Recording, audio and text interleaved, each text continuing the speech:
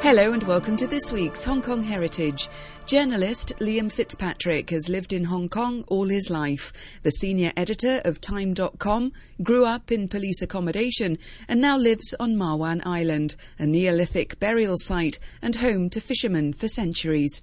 So I took a ferry from Central to join Liam for a tour of the ultra-modern Park Island and then on to Ma Wan Old Town, which is now practically deserted, but a great resource for photographers. In the next two programmes, we take a look at Ma Wan, but I also hear Liam's interesting views on how we can sometimes take a bit of a romantic view of history. Well, the island of Ma Wan has been here, for all eternity. And I guess it first comes into the Hong Kong story, actually, in the late 18th century, I believe, not 19th, but 18th, when a British naval landing party came here to kind of scout it out as a potential insular possession, if you like. And they rejected it because the currents offshore here are very fast. There's also a lack of fresh water on the island, so they kind of moved on. Eventually, a couple of decades later, settled on Hong Kong as the island they wanted. Today, there's still a fishing community here, or more of a fish farming community. But there's also this enormous estate, Park Island, which is a very lovely middle-class resort community, I guess. So that's kind of what's here now. With palm trees. With palm trees, with swimming pools and all the rest. So you've got the kind of old Hong Kong and new Hong Kong together. And in terms of, when I say Ma Wan comes into the Hong Kong story, I meant sort of Hong Kong's modern history. But in terms of the ancient history, this is the only, I think, Neolithic burial site in southern China as well. That is also on this island. So obviously this island has been peopled since time immemorial.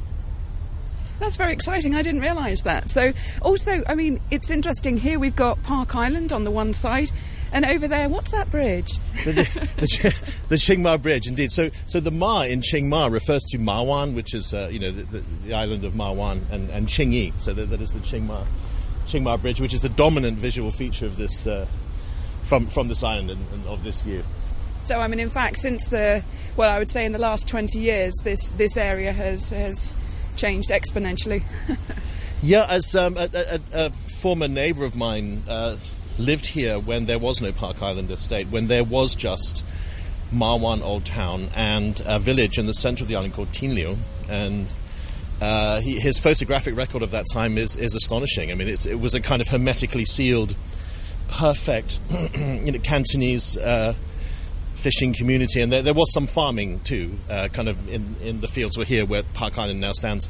It was a gorgeous little community, and some of the villagers that live here now, I often wonder, they must feel completely disorientated by the amount of change that's happened here. And these people are in there's actually a report written up of that British naval landing that I was telling you about that took place in the late 18th century, and in the report they talk about startling some of the locals, and I like to think the villagers here now must be the descendants of some of those startled locals. Yes, Ma Wan is now now has a population of 10,000 people. Is it that many? Yeah, I hadn't quite realised. And it's a tiny little island. I mean, you can, I do my morning jog around here, and you're all done in 45 minutes. So, so you were saying that this British naval team came here, rejected it for lack of fresh water and its currents. And the currents are treacherous. There's the channel between Ma Wan and Lantau is called Gap Soi Mun. Gap Soi Mun means strangled water entrance, because it's like a sort of a neck, and all the current flows very quickly through it. So it's very hard to land a boat here. So you should admire the skill of the ferry guys who've brought you here this morning. Yeah, they had a little bit of trouble docking. But you also, here in Ma Wan, you were also witness to the occasional pirate. Well, the whole of the South China coast in those days was pirate infested. I mean, it was synonymous with Hong Kong and with southern China. In terms of Ma Wan's population, so was there always, you think, over the past centuries, a little fishing community here? I certainly think that the burial evidence suggests that it's been inhabited for a long, long time. I'm not sure of the exact date of the establishment of Ma Wan town. There was, I think, a Qing dynasty customs post here on the island as well. So, it was kind of it was known. In terms, it's interesting to see now that everything's linked up, a very regular ferry service going over to Park Island or Ma Wan. In terms of, in the past, as you said, it was hermetically sealed. Of course, these fisherfolk could go out in their boats, but in terms of contact with the rest of Hong Kong, it would have been very limited. Yes, I think, if you're talking about the first half of the 20th century, you would have been limited to a kind of I think Austin Coates talks about taking a ferry from Tai O, to Ma Wan, to Mui Wo, and eventually ending up, half a day later in Central, where he would stroll to his office in his +4s or whatever it was. With a parrot on his shoulder. With a parrot on his shoulder. So things are kind of better now. But yes, in those days, it's only 13 kilometres from Victoria. But it might as well have been a world away. Yes, indeed. And in terms of the Ma Wan fish, you're saying that now there are some fish farms that exist, but in those days they would have gone out with wooden junks. They still do go out, not in wooden junks. They go out in little rowboats and they go shrimp and squid fishing just off here. Some mornings it's lovely. You wake up, I get on the ferry for my morning commute, and there are just squadrons of kind of old guys sitting in these boats looking for crustacea, and it's just kind of like unchanging Hong Kong, like sort of tableau of unchanging Hong Kong before you. Now, Ma Wan is probably an indication of the changing community that we can see in a variety of rural areas all over Hong Kong and the new territories, but it has sort of survived. But we're actually heading off to the old town, of which there are very few residents left there. I don't think there are any more now. There were a couple of holdouts. Sun Lung Gai, the property developer, has taken over that land and has been resettling the villages in another part of the island. So it's become this extremely photogenic, abandoned village, which is really a large village. If we say Ma Wan town, it's really a large village. Now, I don't know whether it's something about getting older, but I've never been very good with change. But I note, when we look at these old villages, some of the old public housing even, the sewage wasn't great. No, it wasn't. They had to have shared bathrooms. Right, it's easy to romance them, but they were kind of hovels. My mum, for example, she lived in Taiping Shan Street in Soho. That is now the most desirable. That is the hippest street in Hong Kong, right? And I've taken my mum to stand outside the location where the tenement building she used to live in. And it's now this, kind of amazing, renovated hipster property with gorgeous apartments inside it. But she told me that they lived, 7 of them, in a tiny room at the front, and she slept on a wooden board on an extremely narrow veranda, and they kind of shared a toilet and a kitchen with 5 other families, and it was just kind of basically horrible. And when she goes there now and stands in front of trendy tea bars, and she sees young people going by holding their Lomo cameras and stuff, she just kind of can't believe it. This is Ma Wan Park, and it's an extremely Cantonese sort of park, by which I mean everything is very ornate and very detailed. So as a people, we're quite fussy. We're not content to let nature be nature. We have to, put in little pretty signs and pave everything. I think that's our... We must pave nature. That's our characteristic approach to nature, is to pave it. And then we've put this hideous sort of shell fountain thing there in that kind of mock piazza. And we've got school children to paint sort of hideously moral slogans on these boulders. See things like goodness and peace, and you can see a love heart there on that planter.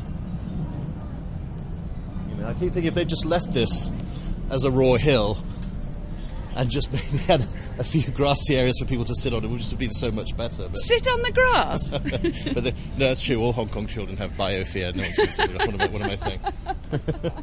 So where did you grow up? I grew up in the first home I remember was Sham Shui Po Police Station.